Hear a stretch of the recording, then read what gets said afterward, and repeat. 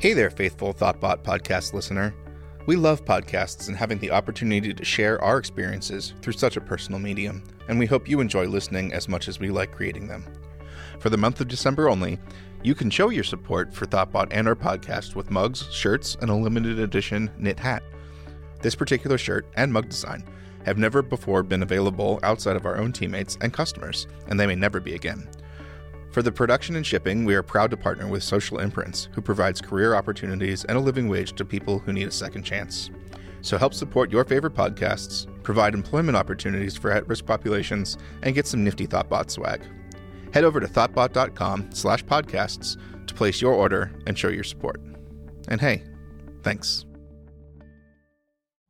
Giant robots smashing into other giant robots. Hello, everybody, and welcome to the Giant Robots Smashing into Other Giant Robots podcast. I'm Ben, and I'm here today with my co-host and friend, Derek Reimer. Hey, Derek. Hey, Ben. Happy Wednesday morning. Yeah, happy Wednesday to you. This is actually kind of the end of, well, sort of the end of my week, because we're doing an end-of-year Hackfest-a-thon extravaganza.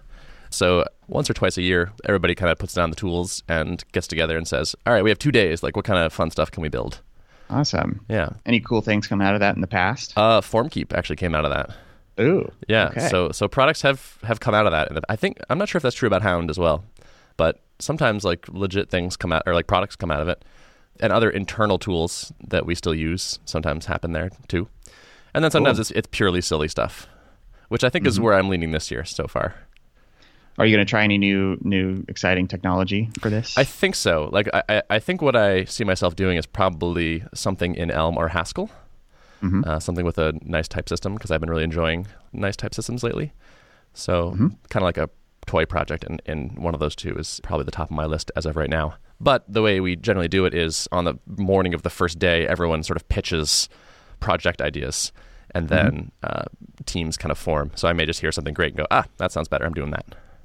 That's cool. Yeah. How much, kind of along that vein, how much hobbyist developer work do you do these days? Do you still toy around in languages in your off hours? Yes, definitely. I don't do a lot of off hours programming. I used to do a lot of that when I was first like learning Ruby and trying to break into the industry, for example. I did a ton of it. But now, I think we maybe have talked about this, but I do codecations usually once a year. Okay. Yeah. Have we talked about that? Or do you know what that is? I think I've seen you mention it publicly, but I don't know if we specifically talked about it. Yeah, so it's basically a vacation except you write code. Okay. So I started doing it with my friend Chris Hunt, and we go somewhere interesting, and we do a little bit of touristing and fooling around, but also we set a goal of shipping some sort of project for ourselves. Nice. And so I've used that to explore ClojureScript and also Elm most recently. So I carve out time explicitly during my year to try out those things in a sort of no pressure situation. Yeah. I feel like the time is coming for me to maybe learn a new language, partially because I know that at some point Drip we may need to mix in some other language that's like really good at concurrency or really good at text processing or something like that, to kind of optimize some of our really, really performance intensive things. And I'm always hesitant to bring in anything, one, because we tend to be Ruby centric in terms of skill set on the developer team. And I don't really want to bring in a technology that no one is super familiar with. But I feel like the only way for me to get comfortable with potentially bringing in a new technology is just to play around with it for like a little side project or something, which I haven't done in a while. Kind of like you, when I was learning Ruby, I did a ton of just hobbyist developer work. I even used to do some iOS stuff, but lately it's been, pretty focused on solving problems that are at hand and not really experimenting with new stuff. So that might be coming down the pipe for me. Yeah, I think that's a good idea, especially because I think my worldview around technology is that it's never done. Like, we're never going to have written the best language or framework or tool or answer to problems. And so if you don't keep paying attention, I think sort of by definition, you're going to miss out on the best stuff. It's not always, eventually, it's not always that the new stuff is better, but eventually it should be. I don't believe in a world where like Ruby is the best language we ever make. And so maybe there already is a language that would be better for the things like I want to do than Ruby, or it will be invented soon, or I will discover it soon. And so I kind of just need to make sure I'm always paying attention to that a little bit. Yeah, and something I've come to realize about programming languages in general, it's like Ruby is optimized for developer happiness according to its creator, and so that's why so many of us really love using it, but it's clearly not the best tool for like high concurrency things, for example. For sure. Or if you need to make use of threading, and it's like you look at alternative languages that are really good at that, and they probably don't have a lot of the really nice features that make Ruby good for programmer happiness, but it's optimized for a different use case. So maybe it's like centered all around high concurrency, and there are trade-offs. There's always trade-offs involved, but I feel like not every language can be optimized for every use case. Sometimes you have to step outside your language of comfort to kind of get those other benefits. Totally. And for what it's worth, I don't have any direct exposure to this, but people who I respect a lot at Thoughtbot who have done a lot of Rails are now using like Elixir as a default web framework answer. Interesting. With the position that it's basically a better Rails. It's taken on some things that Rails didn't do quite so well. It does those better, and it does the rest of the things faster or as well. And that's kind of like the default answer for sort of your average web app these days from people I trust. That one's high on my list to check out. Do you know, is Elixir, pardon my ignorance, is Elixir a framework or is it a language? Sorry. Yeah. Hold on. It's Phoenix, right? Phoenix. Okay, Phoenix is the framework. Elixir, right? Elixir is the language. That was my mistake. Also my ignorance. Phoenix is the default answer these days. Cool.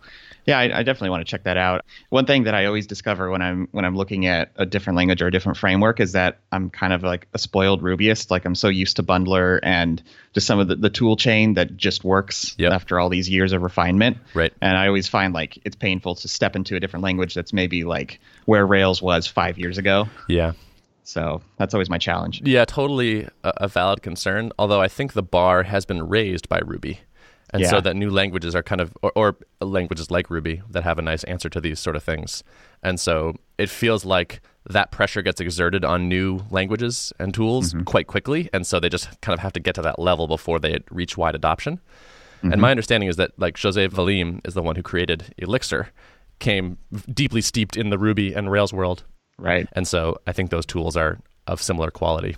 Cool. Yeah, I'll definitely have to give Elixir a look. Yeah. For sure. I'm curious to hear another person's opinion on it. Yeah. I believe there's been a bunch of Bike Shed episodes. That's another Thoughtbot podcast. Yes. Yeah, they're on my podcast roll from time to time, and I know they've gradually shifted more into Elixir land and less out in Ruby. So. Yep. And I'd say as a company, we're doing more and more projects in more and more languages. There was a period where I would say probably 90-something% of our consulting work was in Rails, and now it feels more like 60%. Somewhere around there. Yeah, that's good to evolve over time, I think. Totally. Yeah, so I wanted to dive into a little bit of technical stuff for a few minutes. All right. I know I gave a giant tease about 2 episodes ago about some new technology that we're using to optimize some stuff in Drip, and thought I might dive into that a little bit deeper this time. Great, let's do it. So just to kind of give like the recap of the problem that we're solving, this problem is basically centered around the subscriber segmenting functionality in Drip. So people can build up a query, say, show me subscribers who are tagged with this and have received this email and are on this campaign, whatever. And so, you can chain together a bunch of conditions, and that creates a bunch of joins in the SQL query that we build from all these conditions. And so the top 5% of Drip accounts will often find that queries take a long time. Sometimes they'll time out, and we'll tell them like, hey, click this button and support will help you optimize the query. And sometimes they just have to run it a few times. Like these pages used to just time out, and we've gotten better at like gracefully handling timeouts and giving people as much guidance as we can. But usually it just comes down to like you kind of have to run it a few times for the cache to warm up in the database. And this is really only for really large accounts that have tens of thousands or hundreds of thousands of subscribers and lots of events and deliveries in their account. But as we get larger and larger accounts, we know that this is a problem that is going to need to be solved, and we want to try to get out ahead of it. And so I touched on last time that like we were really looking at sharding the database to basically get our indexes smaller for any given large account, so that these queries would run faster. But there's so many problems that can come with sharding your database. So we were looking for alternative solutions.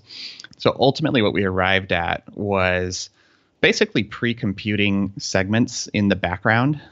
So when someone requests a particular segment and we determine that it's too heavy to run in a normal request cycle, then we're going to start computing these things in the background. So we had assumed that this was not going to be a feasible solution for most of the life of Drip because, as with a lot of things that you cache, when you cache things, you're usually willing to accept a little bit of out-of-dateness, right? Mm-hmm. So if someone wants to look at a segment, if we cache it and say we cache it for an hour or even just a few minutes, it's very likely that segment has changed in the window of time that's passed. And if you're sending a broadcast to a particular segment, say you want to send something to all your customers, and if someone no longer belongs in that segment, you definitely would not want that email to go to that person. Mm-hmm. So we really couldn't tolerate any out-of-date data being staleness. Staleness, right, in these pre-computed cached segments. So we had long assumed that this was not viable, but we revisited the idea, like, how can we possibly cache these things? And what we discovered, the first breakthrough we had, was that we thought, okay, if we cache these, then what if we just attempted to keep the cached segment up to date in real time as changes happen to subscribers? So anytime a subscriber performs an event, receives an email, joins a campaign, whatever, we reevaluate to see, does this person belong in any segments that they're not in right now, or do they need to be removed from any of the segments that they're currently in? Mm-hmm. We had assumed that this was going to be way too processor intensive, like subscriber changes happen all the time. Right. That had been our underlying assumption about that. But then we looked at our existing system and we're already doing a ton of work. Anytime an event happens, we're already checking all the automation rules or evaluating workflows to see if someone needs to move on in a workflow. And so this is actually, compared to what we're already doing, it's actually a small amount of work in the grand scheme. Mm-hmm. So that led us to, okay, we're going to basically, we need to maintain a mapping of subscribers to their segments. Mm-hmm. So we started thinking through, all right, what technology do we want to use for this? And first thought was to use a Postgres table, right? To just a basic join table mapping a segment to a subscriber.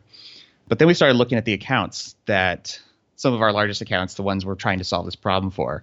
And many of them have a bunch of segments, thousands of subscribers. So this would result in already millions of records being inserted into this join table. Mm-hmm. And if we need to count across this join table, well, now we're encountering the same counting problems we've had the whole time. Mm-hmm. So we started thinking, okay, what kind of alternative data stores can we use? We've been thinking about tooling around with the idea of like trying to use some kind of analytics database, something like Cassandra or something like Amazon Redshift for data warehousing, so we started going through the list, thinking through what can we do? What can we add to our tool chain?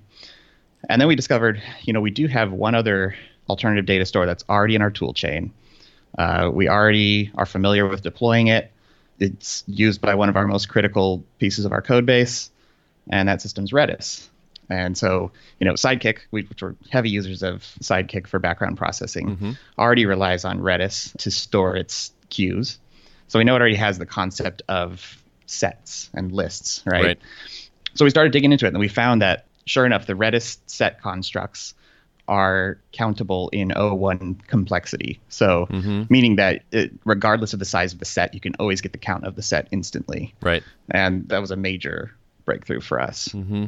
And so, that's the technology I was alluding to, is that we're going to start using a lot more Redis for doing things that involve, keeping track of who belongs in a segment. We can also use it for things like, counting the number of people who have received a particular email. We can now just insert that subscriber's ID into a set that corresponds to opens for a particular email, and then we can instantly get the count. Is it mostly the count that kept you from keeping this in Postgres? So the count is one of the big ones. The other thing is the amount of data churn that could potentially happen. So someone could perform a bulk operation that results in 10,000 people getting inserted into this segment right away. And then they could choose to, I no longer want this segment, I'm going to delete it. And now we no longer need that mapping. So you could end up with potentially a high volume of deletions and a high volume of insertions. Mm-hmm. And we found that Postgres is not necessarily the fastest at doing those things. Interesting. So Redis is better at that sort of operation. It keeps the count, so it caches a count somewhere, and also it's fast at this addition and removal of people in sets. Right. Yeah, it's really fast. Like we clocked it at, I could insert 3 million members into a set in 3 seconds. And if I no longer want that set hanging around, I can just delete the key and it drops in milliseconds. Nice. So, yeah. That's pretty cool. So you've done some initial work on this already, right? Like, is anything deployed using it yet? Yeah, so we have a proof of concept in production. I just got the minimum amount of code written to start getting these segments cached in real time. And I kind of talked about last time that, this has mostly been an additive feature. So we haven't, rather than going back and modifying our existing concept of a segment, we just kind of added a new type of segment to our backend. So now we can log into, we can look in people's accounts and we can start creating these segments that mirror their existing saved segments in their account. And we can start just watching them happen in the wild to make sure to spot if segments do start to fall out of date, which that's the biggest concern, is making sure that these stay accurate. And so, yeah, we've already begun creating these cache segments in the background, and we're kind of watching them live. And so far, no major problems have arisen. So it's looking good. Cool. Is this when you're like in your happy place? Yeah. Like working through a problem like this and figuring it out? For sure. Yeah. It's good when I can get one of these to tackle every few months, ideally, Yep. So there's a whole cascading effect of like this discovery with Redis, which has really been sitting in front of us the whole time. Yep. But yeah, like I talked about, some of our analytics computations, we're going to start pushing more into Redis for that.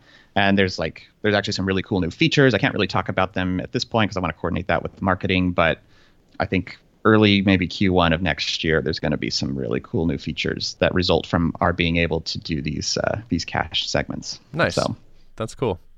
I think this is a model or a mode that we've sort of seen in a number of our clients that do deal with a ton of data end up using some cached type computations and things like that in Redis. Yeah. And then, like you said, it's nice because often they're already using it. Right. It's a tool you're already familiar with, and it's extremely battle tested. I think we found it to be very reliable and all that. So yep. That's nice. Yeah. So it's pretty exciting. Now we have 3 Redis clusters in our whole backend. We have one dedicated for Sidekick, one for all of our ephemeral caching needs for our Rails cache, and now we have this new one where we're keeping a little bit more persistent data in there. It's still, for the most part, that can be repopulated from our Postgres database in the event that we had some kind of data loss. Redis is not quite as reliable as a full ACID compliant database where totally. It maintains stuff in memory, and then it doesn't always flush to disk. You kind of have to tune that based on how much disk I/O you have available and all that good stuff. Yeah, and is that I assume that's part of the trade-off, which is like you can get these faster things because it's not ACID compliant. Totally. Yeah. That makes sense. And you want to make sure you have enough memory to hold the entire data set in RAM, which, since we're just storing IDs here, we're not storing entire subscriber records, we can stretch it a lot further. Cool. Well, congrats on figuring out a thorny problem. Thank you. Yeah. And I'm sure there'll be more updates to come on that front. Yeah, I'd be interested in hearing more. Yeah. It's nice when we go a little technical. It doesn't happen as much on the podcast these days. So I'm into it. I like to get a little geeky sometimes. Yeah. Speaking of not technical, I did some non-technical work this last week or so. Yesterday, finally finished and posted our job description for head of marketing for the products. Very cool. Which feels great to get out there. I was very happy with the posting, and I decided to show it to a few people that were in marketing because, like I said last time, I think it's easy to say things that identify you as an outsider, like say silly things that the people you're trying to attract would find goofy. So I was like, okay, I'm not a marketer. I should have people look at this. And I did, and the feedback was very positive, which was great. And then we posted it, and I got more positive feedback. And so I thought I might just talk a little bit about that job posting and how I went about it, because I haven't actually gotten any candidates yet, so it remains to be seen if it will actually work to attract good people. But the people I've shown it to have said, I think you will get good people from this. You've done a good job of laying things out there. And so I just wanted to kind of quickly break down my thinking in it. So I start off with sort of a background, talking about Thoughtbot and what we're doing, and talk about each of the products very briefly with a link to them. And then I laid out the situation and the challenges. I guess I tend to be wordy. I like to explain things. And my goal with this was to be very honest and open about what's good and what's bad about this job, or what's hard about this job. For instance, in the situation section, I said, we employ quite a few excellent designers and developers, so our products are technically sound and well designed. However, few of us are great marketers, so the marketing funnels for each could use quite a bit of work. we're looking to hire a senior level person to raise our marketing bar dramatically, the sort of person that will ask, why the heck aren't we doing X yet? And then go off and implement it. So Nice. I sort of immediately start copying to like, we're not that good at marketing. And say like, you know, the bar is low here, or the fruit is hanging on the low side of things. And then so I go to then lay out the challenges. So I talk about the fact that we're going to be a little bit budget constrained because, you know, we have a certain amount of revenue. And so there's going to be one marketing person and, you know, we can't spend a ton of money on ads. There are multiple products, which makes life a little harder because it's not just choosing what's the best marketing channel for a product. It's sort of figuring out where do we spend our time across the products. Our growth and churn are about equal in each of the products. So I talk about that. And also that we're selling into a market that is mostly developers. And so they would need to understand that those people. And then I also lay out the opportunities. So Thoughtbot has some pretty excellent marketing assets. The blog, the Twitter account, the podcast, this podcast, the playbook, all have pretty solid audiences, things like that. We're pretty anti-bureaucracy. We want to change. We know we can do better, things like this. And so you can read the post for all the details. But the feedback I've been getting mostly is that people really appreciate the transparency.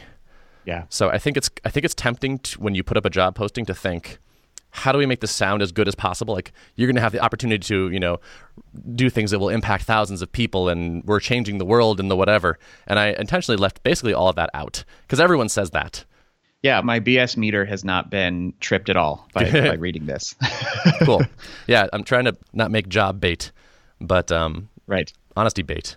Yeah, and my mindset was, what would I want to know if I were applying to this? Like one of my tricks when applying somewhere is to try to have a friend at that company, because then you can say, okay, like what's the real deal? Because you often kind of get the sales pitch pretty strongly from the job posting, from the people you interview with. It's painted as like very rosy, and then I usually will want to get the inside scoop. And so I was like, I'm just going to put the inside scoop in the job description, and that way everyone that's applying will know just what's going on. Yeah, it feels very transparent. It feels easy to digest. Like I like how it's extremely skimmable. Like, and most things don't wrap beyond one line of the points you're making. So most job postings I've seen have multiple paragraphs of text. So you kind of get the wall of text. And I feel like this is to the point. You're not trying to overwhelm people with rah verbiage, you know? For sure. And it feels like, I think candidates who read this are going to believe that they really do have the opportunity to have a positive impact and to kind of take the lead on something, which I think is going to attract the right kind of people. Good, yeah. Yeah, and I even have an explicit bullet point in the opportunities section, which is our products have never had a full-time marketer on them. So if you're good, you can probably come in and like have a pretty strong effect. And I'm hoping that will appeal to the kind of people that are confident in their abilities and are like, okay, like I know I can come in there and rock this. Yeah. I think back to when Rob bought HitTail. And at that point in his career, he was basically on the hunt for a product that was already built out. So he didn't have to make all the initial development investment, but something that was basically unoptimized or ripe for optimization. Yeah. And, he had built up his skills, sharpened his skills on smaller products before and was looking to take the next step up. And so that's exactly what he was looking at when he was prospecting for businesses, was like, what's something that you can clearly spot ways to optimize it? And an experienced marketer can probably look and they can read about what you've done and they can look at the existing products and they can start to generate ideas. And that's going to really whet their palate, I guess. Yeah. So I'm pleased with that. And hopefully lots of awesome people will apply. And if you're an awesome person or if you know awesome people, my one weakness, I think, is that my audience is not a lot of marketers. So if you know marketers, if you could forward this on to them, that would be awesome. Yeah. If they're great.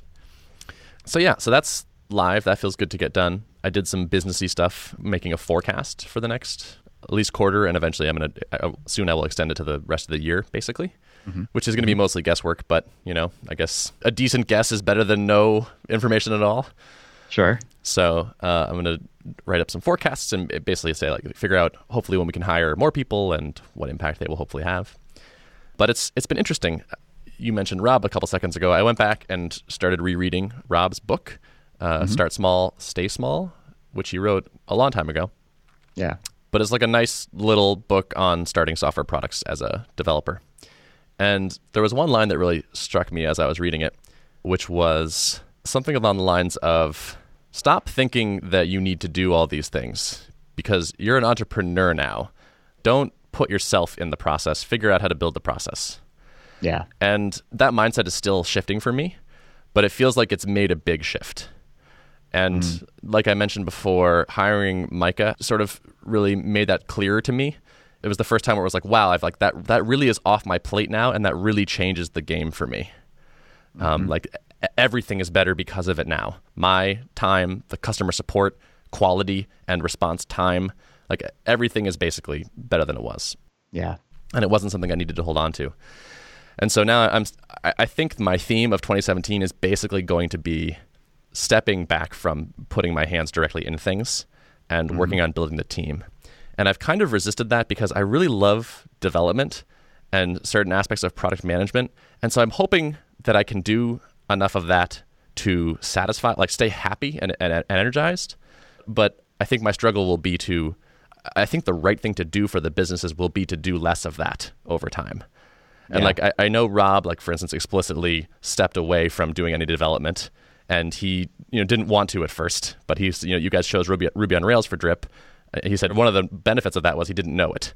And so he couldn't get involved in the code at all. Even if he wanted to. Even if he wanted to.